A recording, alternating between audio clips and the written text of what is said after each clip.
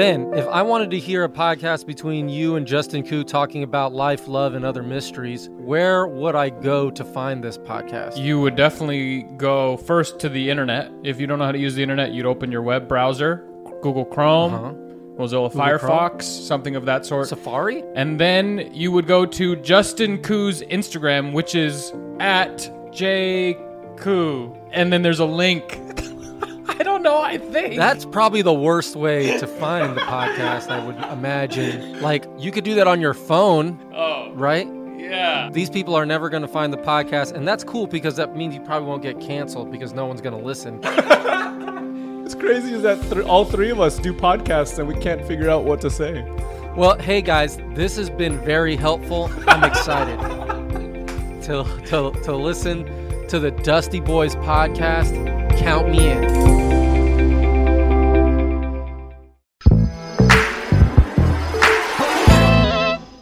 Welcome back to The Move, or vibing through the book 10 minutes at a time. I'm your host, Justin Koo, and in today's episode, we're talking about that one time in the Bible where two sisters have a baby-making contest with the same man. If you're wondering what in the world are we looking at, we're looking at Genesis chapter 30, verses 1 through 24. I'm hanging out in the same office together in the flesh. In the same office, in the flesh. Actually, this is the office of, if you didn't know, Pastor Jonathan Leonardo, who's now an international selling author. I don't know what the right word is, but is that true? Is your book now international? I mean, somebody in Canada bought it, sure. Oh, we do have a friend who bought one from Australia. Yeah, there you go. So it's international. It's international. You've I'm gone an viral, international bro. selling author.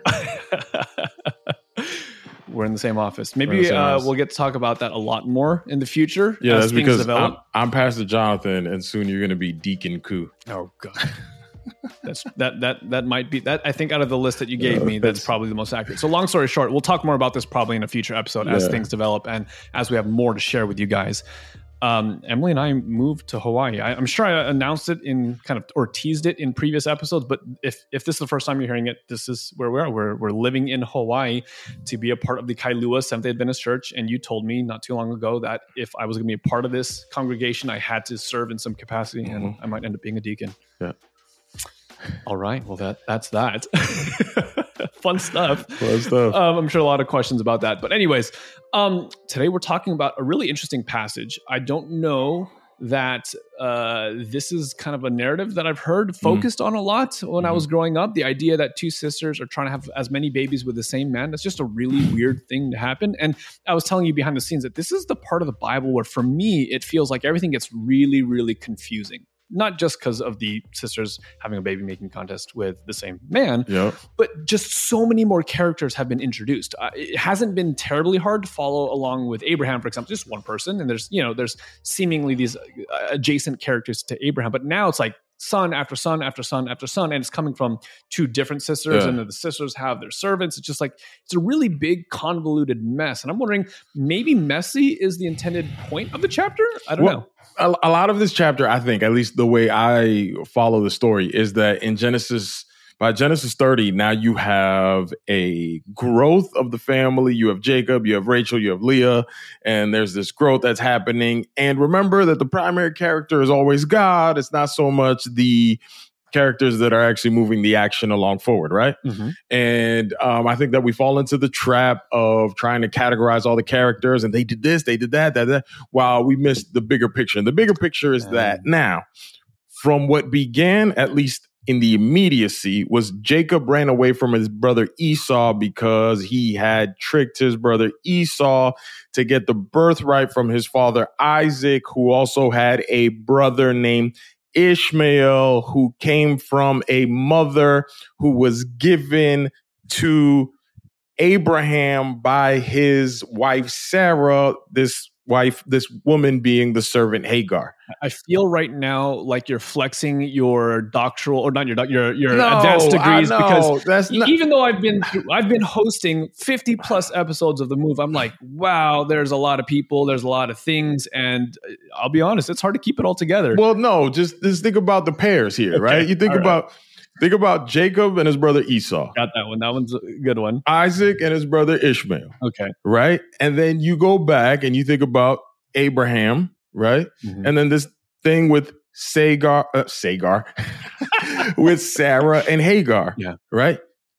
It's just these pairs at work that are mucking it all up and troublesome. And so you see now two sisters, Rachel and Leah, are at beef and at war in a similar way that Jacob was with Esau, right? Yeah. And now Leah and Rachel, like Rachel gives Jacob her servant. And he's like, here, take her, in the same way that Jacob's grandfather, Abraham, took from Sarah, Hagar. So it's just the story telling you, it's happening again. Right? Jacob tries to get a family started with Rachel, gets played and gets Leah, and God chooses Leah to be the mother of Judah, from whom we know all the way down the Lion of Judah will come, so that God is at work in the midst of these people bickering and fighting for supremacy and positioning, and God's going to bring his faithfulness about even in the midst of all this nonsense. And we're supposed to catch a little bit of the nonsense by seeing the intentional repetition of sibling rivalry over and over and over again, because it's not going to stop here.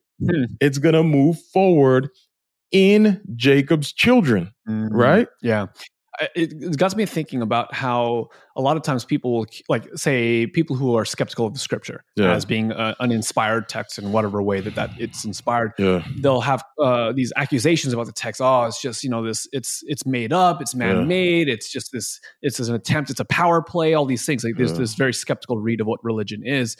And I love some of the responses highlight the fact that no, the narrative is not very flattering to the quote unquote chosen individuals. And this text seems to highlight it's the same mess over and over again.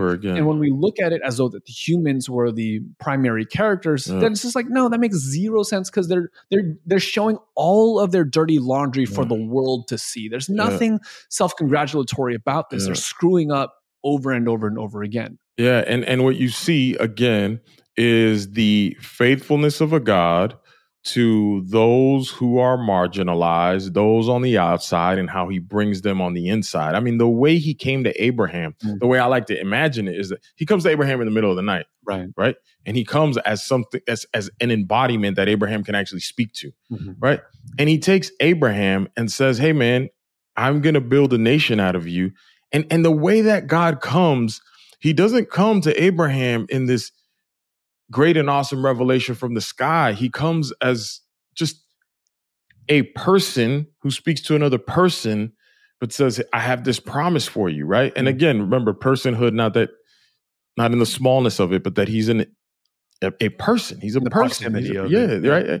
And so that when he comes, the way he comes to me just seems to be so humble.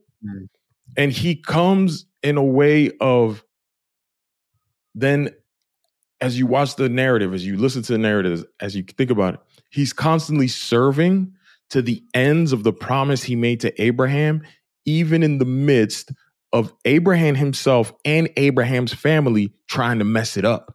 Like they're actively undermining. And the same thing happens. It's the sibling rivalry. It's the jockeying for position.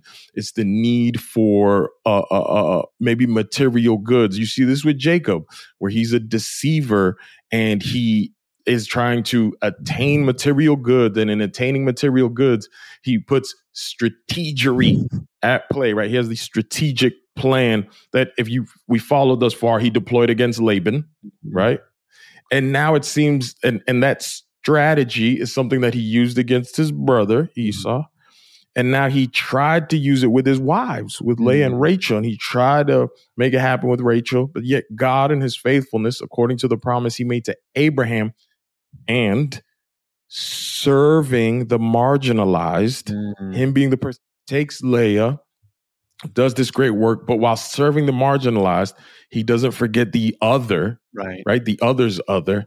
And from Rachel is going to come Joseph, right? So from, watch this, Rachel, Joseph, Leah, Judah, Hagar, Ishmael, Sarah, Isaac, right? You seeing? every person has someone that God has every one of those four characters has someone that God has directly intervened to make sure that they're not lost along the journey, and God is still doing the thing of selecting the least of the least, the unloved. I think it was interesting in this text how one of the wives is considered the loved one, and the other one's considered unloved. And yet it's, if I read it correct, it's the unloved who God chooses. It's the forgotten, it's the overlooked. And remember, this is in contrast with what we talked about with Jacob I loved, Esau I hated, the loved versus the unloved, right? And what the characteristics of God seeing someone he hates, and remember, that's not a maximal animus or maximal antagonism. It is the lack of his promise and fulfillment being able to work through this person while being able to work in another, right? The distinction between Jacob and Esau that we talked about in an earlier episode. But you see this love, unloved language, right? And what motivates the love and unlovedness, where from God's perspective towards Jacob and Esau, it's, you won't believe my promise, I can't work through you. Right. Whereas from Rachel and Leah, Jacob is, I can't actually fulfill what I want and take from you or have this satisfaction in you. I'll discard you. I'll discard the other one. And God's like, nah, you can't discard people like that. You can't discard Leah like that, right? You can't.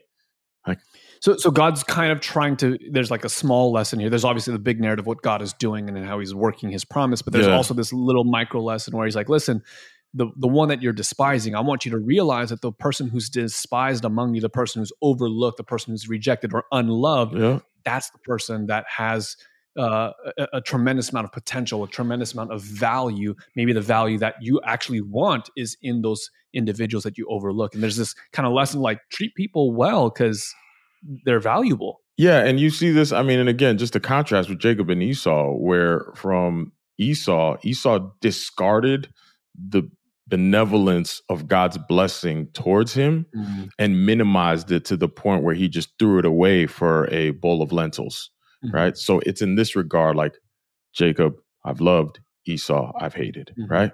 Whereas Leah and Rachel, although Leah is given to Jacob as a sacred duty because marriage, right?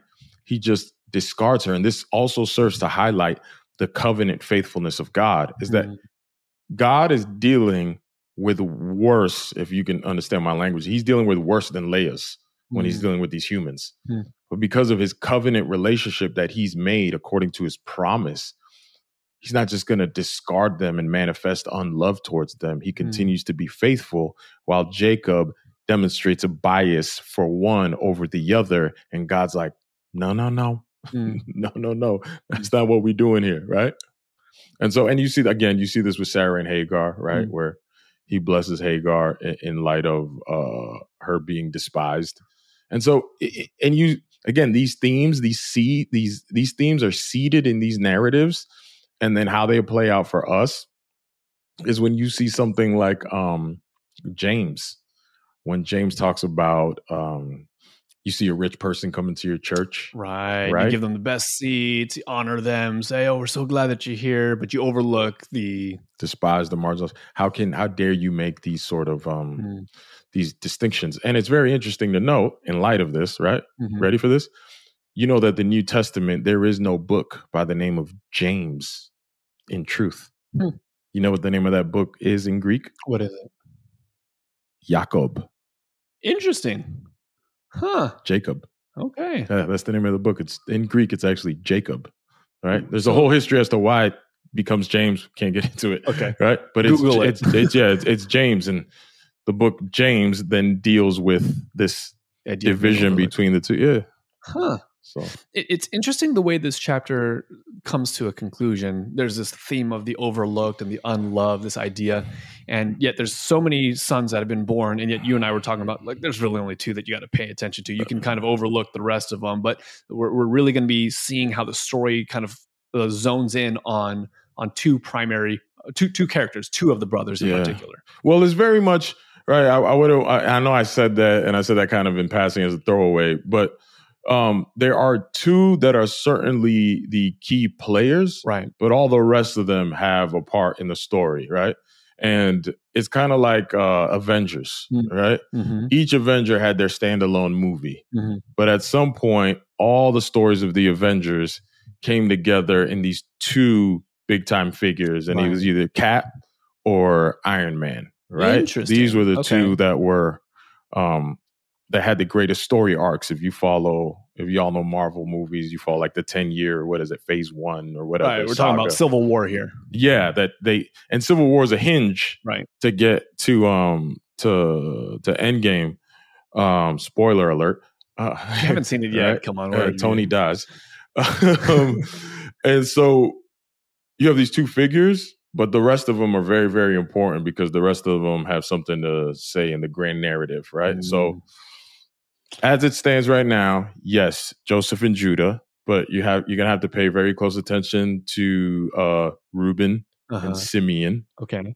Because Reuben and Simeon, what they do and how they do plays into Levi's reputation down the line. Got it. And so all of it has something to do in the same way where, like, even though we didn't pay much attention to Ant-Man, he still had a role to play. Sure. Right? Sure. You say you want to know what Wasp and Ant-Man and all these characters are doing. That's at play here. So Genesis has this beautiful tapestry, this repetition, these images. Yeah. So if the trend what we have seen so far is there's this rinse and repeat, there's this reoccurring of the narrative, there's these two at play that are constantly bickering and fighting between each other, it stands to reason that these two brothers that are standing out at the end of the chapter are going to start seeing kind of a C in the middle of the two of them. They're going to start parting directions. People are going to start choosing sides. There's going to be some fighting and bickering. A whole lot of people are going to end up with mud on their face, and yet God, I'm going to say, is going to come through and it's going to be faithful. Yeah, there's going to be, and one thing that you always see is there's going to be sex and babies. Straight up, there's always sex and babies. Like, Sarah said to Abraham, "Take Hagar." Then Isaac and Rebecca, he's comforted, right? What do you think that means? I mean, at least it has that shade. And then he has children, and then Jacob and Esau, and then Jacob sees his girls but sleeps with the wrong one, and then has all these babies. And then that's going to play a key role in the story because Judah is going to have some liaisons, and Joseph is going to be tempted with liaisons. Right? Interesting. And then ultimately the family reproduces to the point that they become whole nation, numerous and great. And if you know the story, at some point in the nation's history, they then split again into two. All right. Two brothers at war again from the north and the south, Israel and Judah. So anyway. All right. It all starts here, man. Like, there is an end game, but these are the first stories that you got to pay attention to. All right. Well, we'll log them in the back of our mind. We'll be moving through the narrative together, and when there's that hyperlink, when we get to see how one story influences the other, we'll let you guys know. Yeah. So, Jonathan, what's on your desk right now? It's my The Move Season 3 cheat sheet, at least one of them. It's funny because, yes, you go to school, yes, you study and you do all the things, and that's all well and good and great, but you've had a little bit of an aid, a Spark Notes, if you will. I don't know if you had, did you, maybe I'm asking in an insulting way, but I'm going to ask it insultingly anyways. Did they have Spark Notes when you were in school? Yes, of course. Yes, I know what Spark Notes are. Did they have color television back then? This fool. There's a Spark Notes for the narrative, and it's a book, and I don't know, maybe some of y'all might want to check it out. It's called John Sailhammer, The Pentateuch as Narrative. John Sailhammer is an amazing theologian and exegete. He was formerly the professor of Old Testament and Semitic languages at Trinity Evangelical School in Deerfield. I think it's Deerfield. Yeah, Deerfield, Illinois. Mm-hmm. And he has just an amazing insight into how the text is this beautiful artwork. It's a piece of art. It's literary beauty and genius, but how the narrative is carried along through the nuancing of that literary genius. So he highlights things like the repetitions of the text, how the text is structured in a particular way, and how the text is very, very intentional. So every single word, there's intentionality. So if you want to get into a deeper sort of very cool view of the Hebrew text and how every single word matters and how every character actually matters and how they all layer one into another, anything by this man is fantastic. John Sailhammer. Doesn't sound like the kind of thing that I should read to Mateo before bed. No, I mean, this one is cool because it just, it breaks down. Is it like a commentary style? Yeah, it's commentary style, very readable, this one, and it goes through the Pentateuch, right? So, when I was kind of first really starting to pay attention towards spiritual things, if you want to use conversion language, when I first had my conversion experience, and I would sit in church and I'd listen to these men and women speak with just such wisdom and insight, I was always like, man, I bet you when they're sitting at the table studying their Bible with their cup of Roma, that the Holy Spirit just downloads this information. They just have these insights about how this, and yes, there are absolutely moments. It's like actually that, right? You're wrong because it's a chemical property of the Roma. That's exactly what it is. Some people who are not in the know are like, "What is Roma?" Check it out. There are some. I'm sure that there are absolutely moments where the Holy Spirit does give you these like key insights that are unlocked, but also like what I've learned along the way is just there's just a lot of like studying and hard work and people and what I'm trying to highlight is the value of community, the value of bouncing ideas, doing things like this where maybe you do it in person, you have community, we have conversations like this, but also just reading books, tossing ideas around and just being able to learn from the wisdom of others. Yeah, one of the things that's very helpful is the discovery of design, right? There's a certain discovery as you read the text because of its design, the way it's intended. This is why I would recommend, if you really want to get into some deep Bible study, that you use translations that attempt to be a more word for word translation. Some of the more dynamic translations take liberties that probably aren't in the text, but are read into the text because of theological presuppositions. The discovery of design is that as you read the book and as you read it intentionally and as you read it with a certain amount of rhythm and regularity, the design itself communicates an amount of data and information that then allows you to contrast and compare that which came before it so that meaning emerges. Let me say that again. The data, the design of the text communicates data, information that allows you to compare the stories and contrast them so that then meaning actually comes out. I'll give you one quick example that if I were to ask you to tell me about that story where there's a woman at a well and then there's immediately a marriage, you might tell me about the woman and Jesus and the 6 or 7 husbands that she had. Yeah, you might tell me that. Or you could tell me about when Moses went to the well, or when Jacob was at the well, or when the right answer is which one. Exactly. Yeah. Why? Because the design is that they repeat themselves so that when you get to the woman at the well, you have all of these in the back. And that intentional design and repetition is meant to allow you to contrast and compare so that meaning emerges. For instance, the woman at the well in the book of John with Jesus, how many husbands has she had? 5. The one she's living with then is not her husband. And yet 6. Who is the one in front of her? Numbers, right? And so then that symbolism, because of the design, is like, oh, I see what's going on. And someone like this brilliantly worked so much of, not all of it out, but he just has an amazing way of teaching narrative analysis. So if I were to attempt to distill what you just said as far as maybe a helpful principle when I'm reading scripture is to ask myself the question, what story does this story remind me of? Yeah, that's a good one. Yeah, that's good.